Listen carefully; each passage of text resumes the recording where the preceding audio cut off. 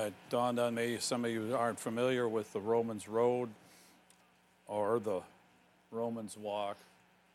If you've accepted Christ as your personal Savior, you are familiar with the Romans Road, maybe not those particular verses. I got saved reading John chapter 3 and chapter 4, and it was a blessing to me. Others have gotten saved over someone's testimony. Others have gotten saved by some piece of the Word of God. I know that because my Bible says, faith cometh by hearing, and hearing by the Word of God.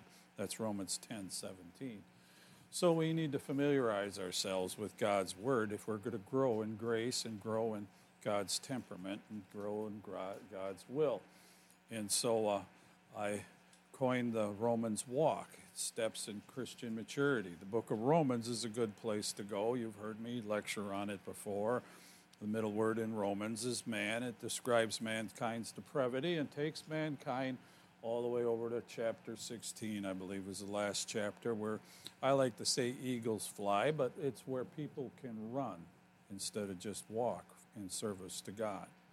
I contact a lot of different people throughout the year, even so far this year, and you can almost tell where they're at in their spiritual maturity by how they respond to challenges in their lives. We all can judge where we're at in our own lives by how we respond to them in accordance with God's Word. Sometimes we fail, sometimes we even outlast,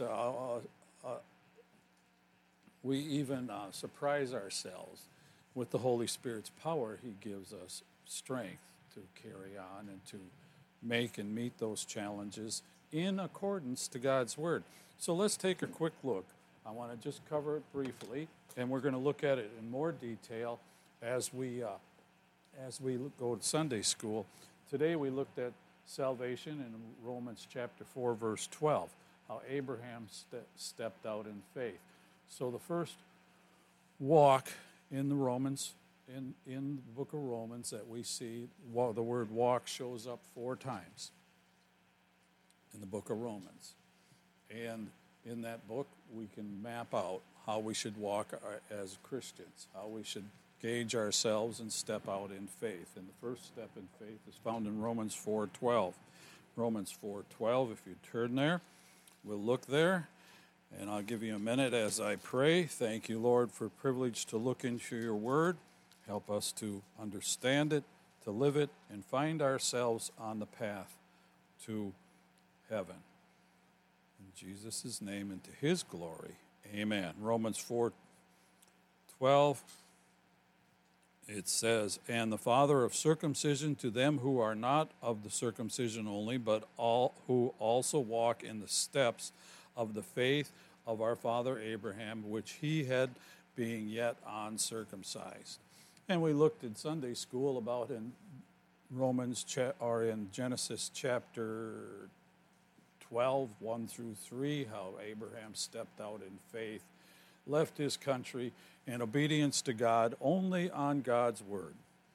Was told he was going to be a father of many nations and prosper, and all the nations of the world would be blessed through that obedience. And we have that blessing today. You have part of that blessing right in your hands now.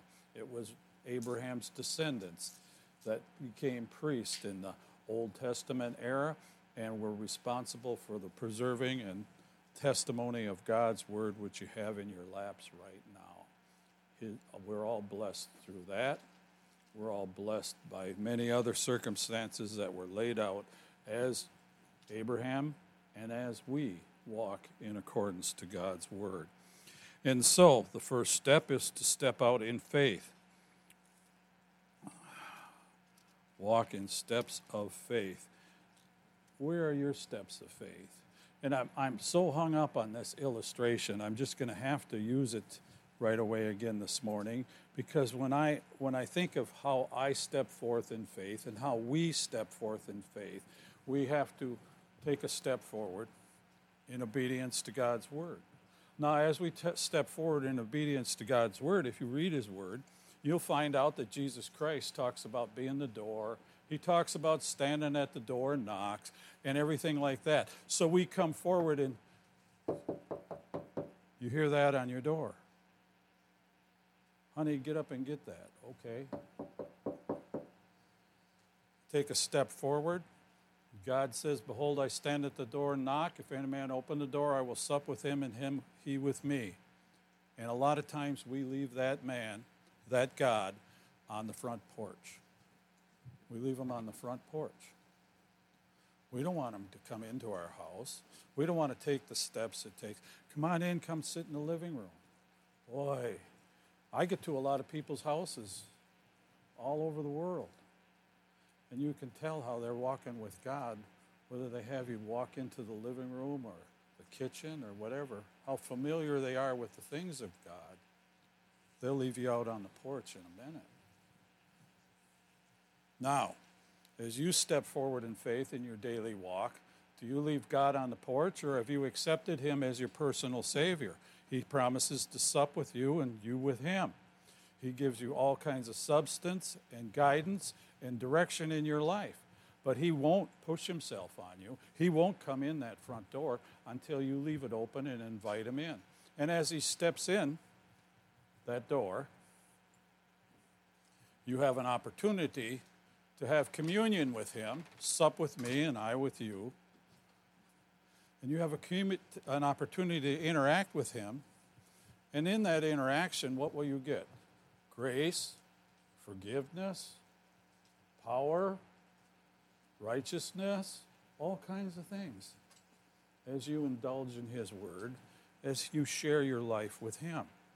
So many of us leave God over in the foyer. We don't want him to step into our living room. We don't want him to become part of our life. And that leads us to the next point. In Romans chapter 6, 6:4, the second step is, therefore we are buried with him in baptism unto death. Therefore we are buried with him by baptism unto death, that like as Christ was raised up from the dead, the glory of the Father, even so we also should walk in newness of life. Notice the word should there, and underline newness of life. God knows we should try. We're not successful. None of us are successful, because you read in Romans chapter 3 how none is righteous, no, not one, but we're striving to be righteous. We're taking steps of faith to be righteous. We're taking and trusting God as Abraham did, trusting God at his word. We open the door, we walk to the door, we open the door, and then we invite him into our lives. How far do we walk with him in our lives? He wants to walk hand in hand with us. But unfortunately, a lot of times we leave him in the entryway. He doesn't step into the living room. He doesn't want to stand in front of the TV set or the computer. You won't want him to be involved in any of those things. We often don't want him to step into our bedroom. We don't want him to step into our medicine cabinet. We don't want him to step into our clothing with dressers and such. We just don't want God part of that. But yet he stands at the door and knocks. He wants to be part of our lives. He wants to walk with us through our... I've seen men scrambling for their lives, and boy, they would jump in a foxhole and they want God with them. And when we get in a tragedy, you want God with you. He's still knocking on your front door if you haven't accepted Christ as your personal Savior. Or have you left him in the foyer and he wants to become part of your whole life? He wants to open up your refrigerator and have control or blessings on whatever you're eating and drinking. That's part of your walk with Christ. We're to walk in newness of life. We have victory over everything else. Our old life has passed away, and behold, all things are made new through Jesus Christ who loves us. He gives us a fresh new start, no matter where we're at in life. Some of us are fortunate enough not to have made a lot of mistakes and have to make a lot of changes. But the devil's been in this world a long time, and he's affected each one of us in different ways. And we all have to put on a new life once we accept Christ as our personal Savior. Now, I said have to. We all should. And that was the word I wanted you to remember from the last verse. It says, "For if we have been planted together in likeness of his death," this refers to Christian burial, we should also be in the likeness of his resurrection. You see, Christ died and was raised again from the dead. We have to die to ourselves and be raised again from the dead in likeness of his image. All old things, let me just read on. "For if we have been planted together in the likeness of his death, we shall also in the likeness of his righteousness. Knowing this, that our old man is crucified with him. He took our sins to the cross. He took our punishment to the cross. And he's willing to take everything negative about us to the cross as we turn it over to him. Oh, I just can't help it. I'm that way. No, God says he can help you if you're that way. He can help you overcome anything you give to him in the old man and the old nature. Knowing this, that our old man is crucified with him, that the body of sin might be destroyed." Wow. "That henceforth we should not serve sin, for he that is dead is freed from sin. Now if we be dead with Christ, we believe that he shall also live with us." And that's his desire. He wants to come into our lives, come across that threshold, get off the porch, and become part of our lives. And that'll only happen as we yield to him.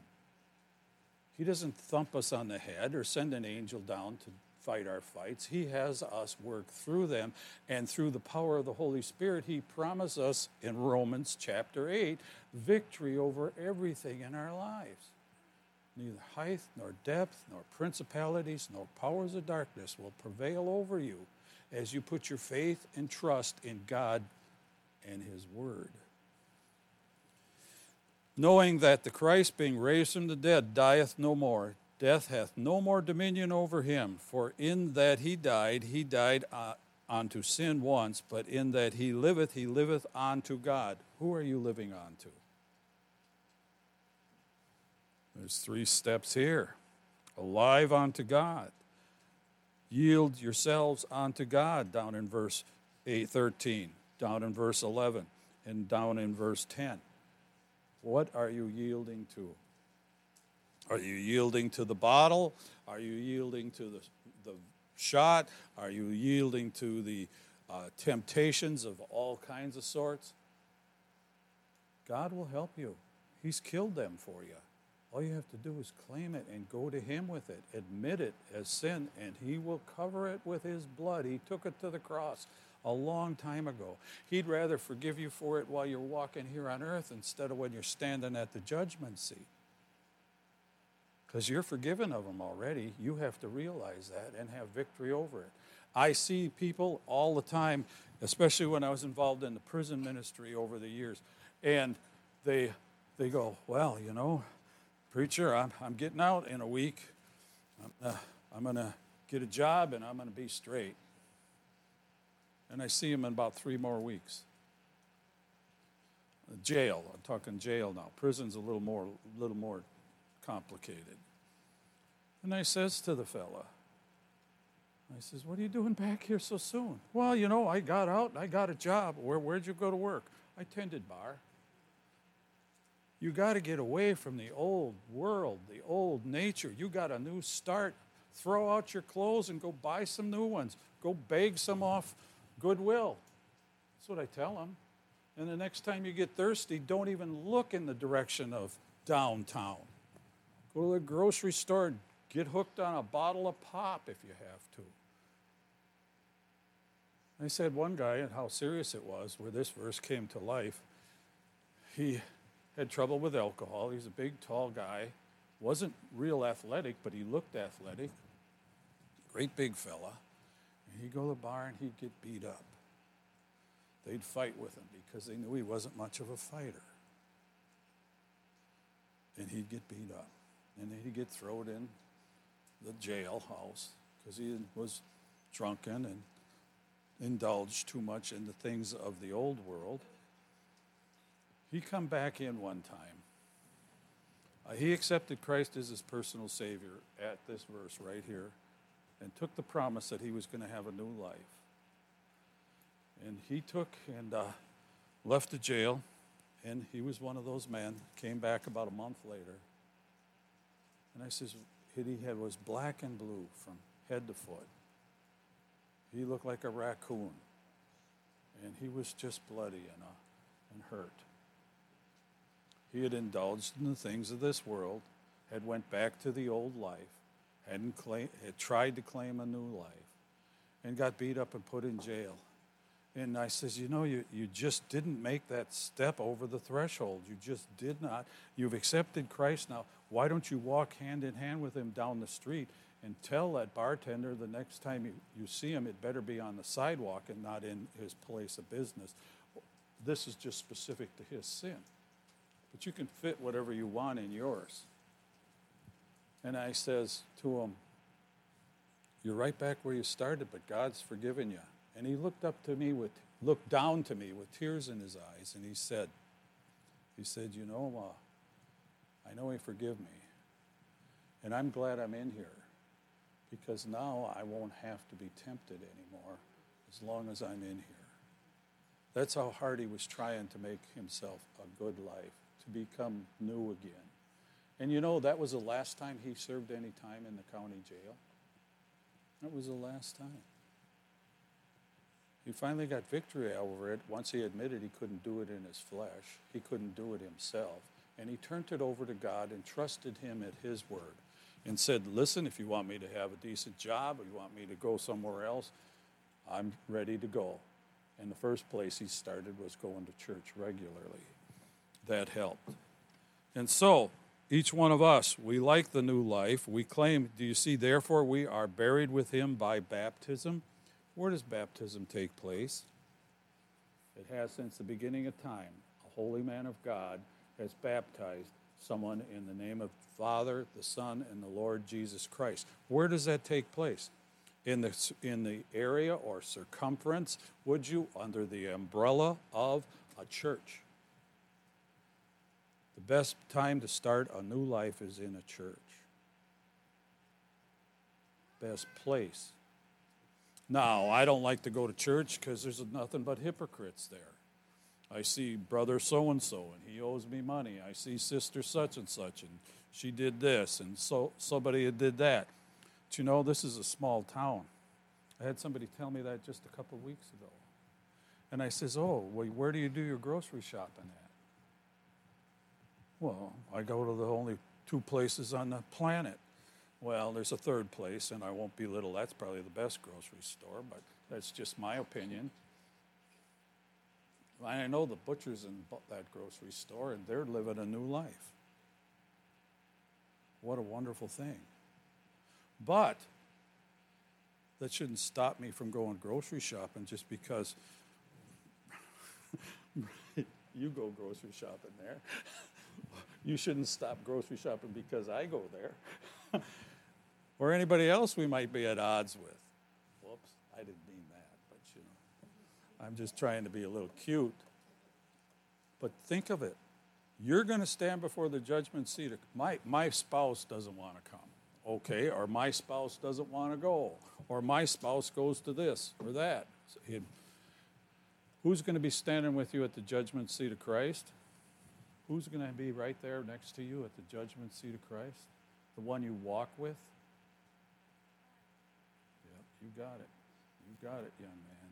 You got it. Jesus is going to be there, not your spouse, not your children, not your family, not the bartender, not the Pope, not the pastor.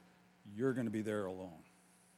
And Jesus is going to be waiting there with you. And he'll side with you, even though if you've left him on the porch, wherever you might have left him in your life, he'll justify. You might be standing there earlier than his plan was because you didn't yield to his word. But he'll still be there, and he'll forgive you. And he'll be an intercessor for you, and he'll plead on your behalf. And the Holy Spirit will too. He seals you at the time of salvation. And when we get down to Romans chapter 8, we'll find out how much the Spirit works in our life. Let's go there right now because I want to finish this morning and just give you an overview. Romans chapter 8, verse 1. Therefore, there is therefore now no condemnation, no blame, no negative commitment to them which are in Christ Jesus, who walk not after the flesh, but after the Spirit. For the law of the Spirit, did you see that? And that's capital S, of life, the Spirit of life in Christ Jesus hath made us free from the law of sin and death. Now, I used to struggle with things, and I still do. And you know who usually reprimands me quickly? Is the Holy Spirit, as I yield to Him. Each one of us have to yield to the Holy Spirit. The life of Christ Jesus hath made me free from the law of sin and death. For what the law could not do, in that it was weak through the flesh, God sending His own Son in likeness of sinful flesh, and for sin condemned sin in the flesh, that the righteousness of the law might be fulfilled in us, who walk not after the flesh, but after the Spirit. Now, I'm going to get real rough here for just a minute. You're not walking after the Spirit when you go out at 10 o'clock in the morning to the dock and get in your boat. You're not walking in the Spirit when at 6 o'clock on Saturday night you're walking into the bar.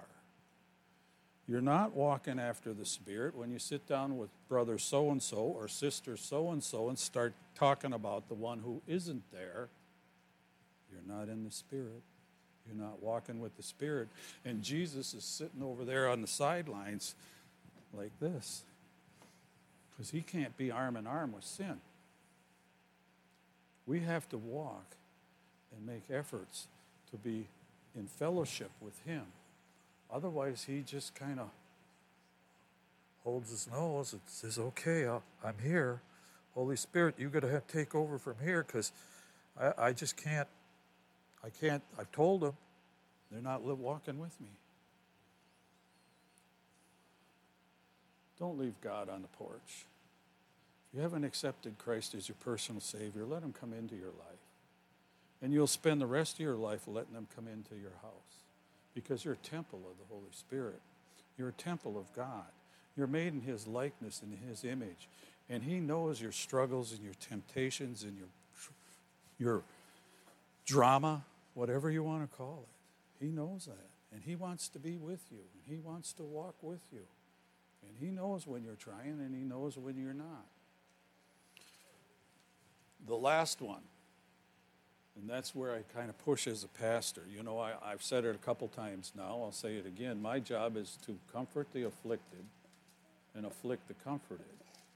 And that happens right here in Romans 13:13. In Romans 13:13, we have to realize the truth. Jesus Christ said, I am the way, the truth, and the life. No man cometh unto the Father but by me. Jesus Christ is truth. You see that what the world has gone to as far as truth, they can't, educated individuals of high standing can't tell you the difference in genders anymore. They're so far from the truth. They don't have recollection of what is truth. If the majority votes one way or the other, that's the way it is. That's law. That's what we all obey. And if we don't like the law, we just ignore it. We overturn it. We try to transgress it in different ways. We have a whole invasion of people right now in this country that have bought into our way of thinking as far as the law is concerned. If enough people violate it, it doesn't exist. All right, Romans 13:13. The last walk you'll find in Romans. Let us walk. Let us walk. And it's talking about walking in love here. It's talking about let every man be fully persuaded in his own mind. And it's talking about Matthew 22:36 through 40. Love the Lord thy God with all thy heart, mind, and soul, and love thy neighbor as thyself. Let us walk honestly as in the day, not in rioting and in drunkenness, which is a pacifier to escape truth, not in rioting and drunkenness, not in chambering and wantonness, not in strife nor in envy. Let us walk honestly. Be honest with yourself. Is there parts of your life you hope God just plain overlooks? Is there parts of your life you don't want God to be involved with? Is there times and places you go that you would be embarrassed if God was standing there next to you? I seen a clip of The View, 5 worldly women interviewing the guy who played Jesus, who's a very religious man now because of the place he played in the movie The Chosen. And it looked like, here he sat there, kind of a long-haired, Jewish-looking man, and he was a Jew, and he believes in God. And they're almost mocking him. And I says, God is sitting there in that chair next to him if he knows Christ. Would you be embarrassed if God sat down in that seat right there? I know you wouldn't be embarrassed. You'd share your candy with him, wouldn't you? At least I give you enough to share it. Would you be embarrassed if God sat between you and Grandma? Would I be embarrassed? Are you walking with God? Is he part of your life? Or do you have him check out when you go to work? Or do you have him wait behind the door when you visit your friends? Or do you leave him on the porch most of the time? You'll be back. We need to walk as if Jesus Christ was with us and be honest with ourselves and honest with others. We have a new life. We have victory, and we're promised power in it. The worst thing that could happen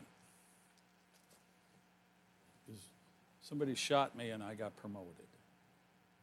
That's the worst that could happen. It's the worst. So I've been getting kind of pig-headed and porcupiney, as somebody said, and I'm gonna do what God tells me to do. You should be doing what God tells you to do. Make sure it's God, make sure it's to his word, and I'll back you 100%. If I don't back you and I don't understand, the Holy Spirit certainly will, and Jesus Christ promises he will. So let's all try to be what God wants us to be, and remember he walks with us. Let's all stand.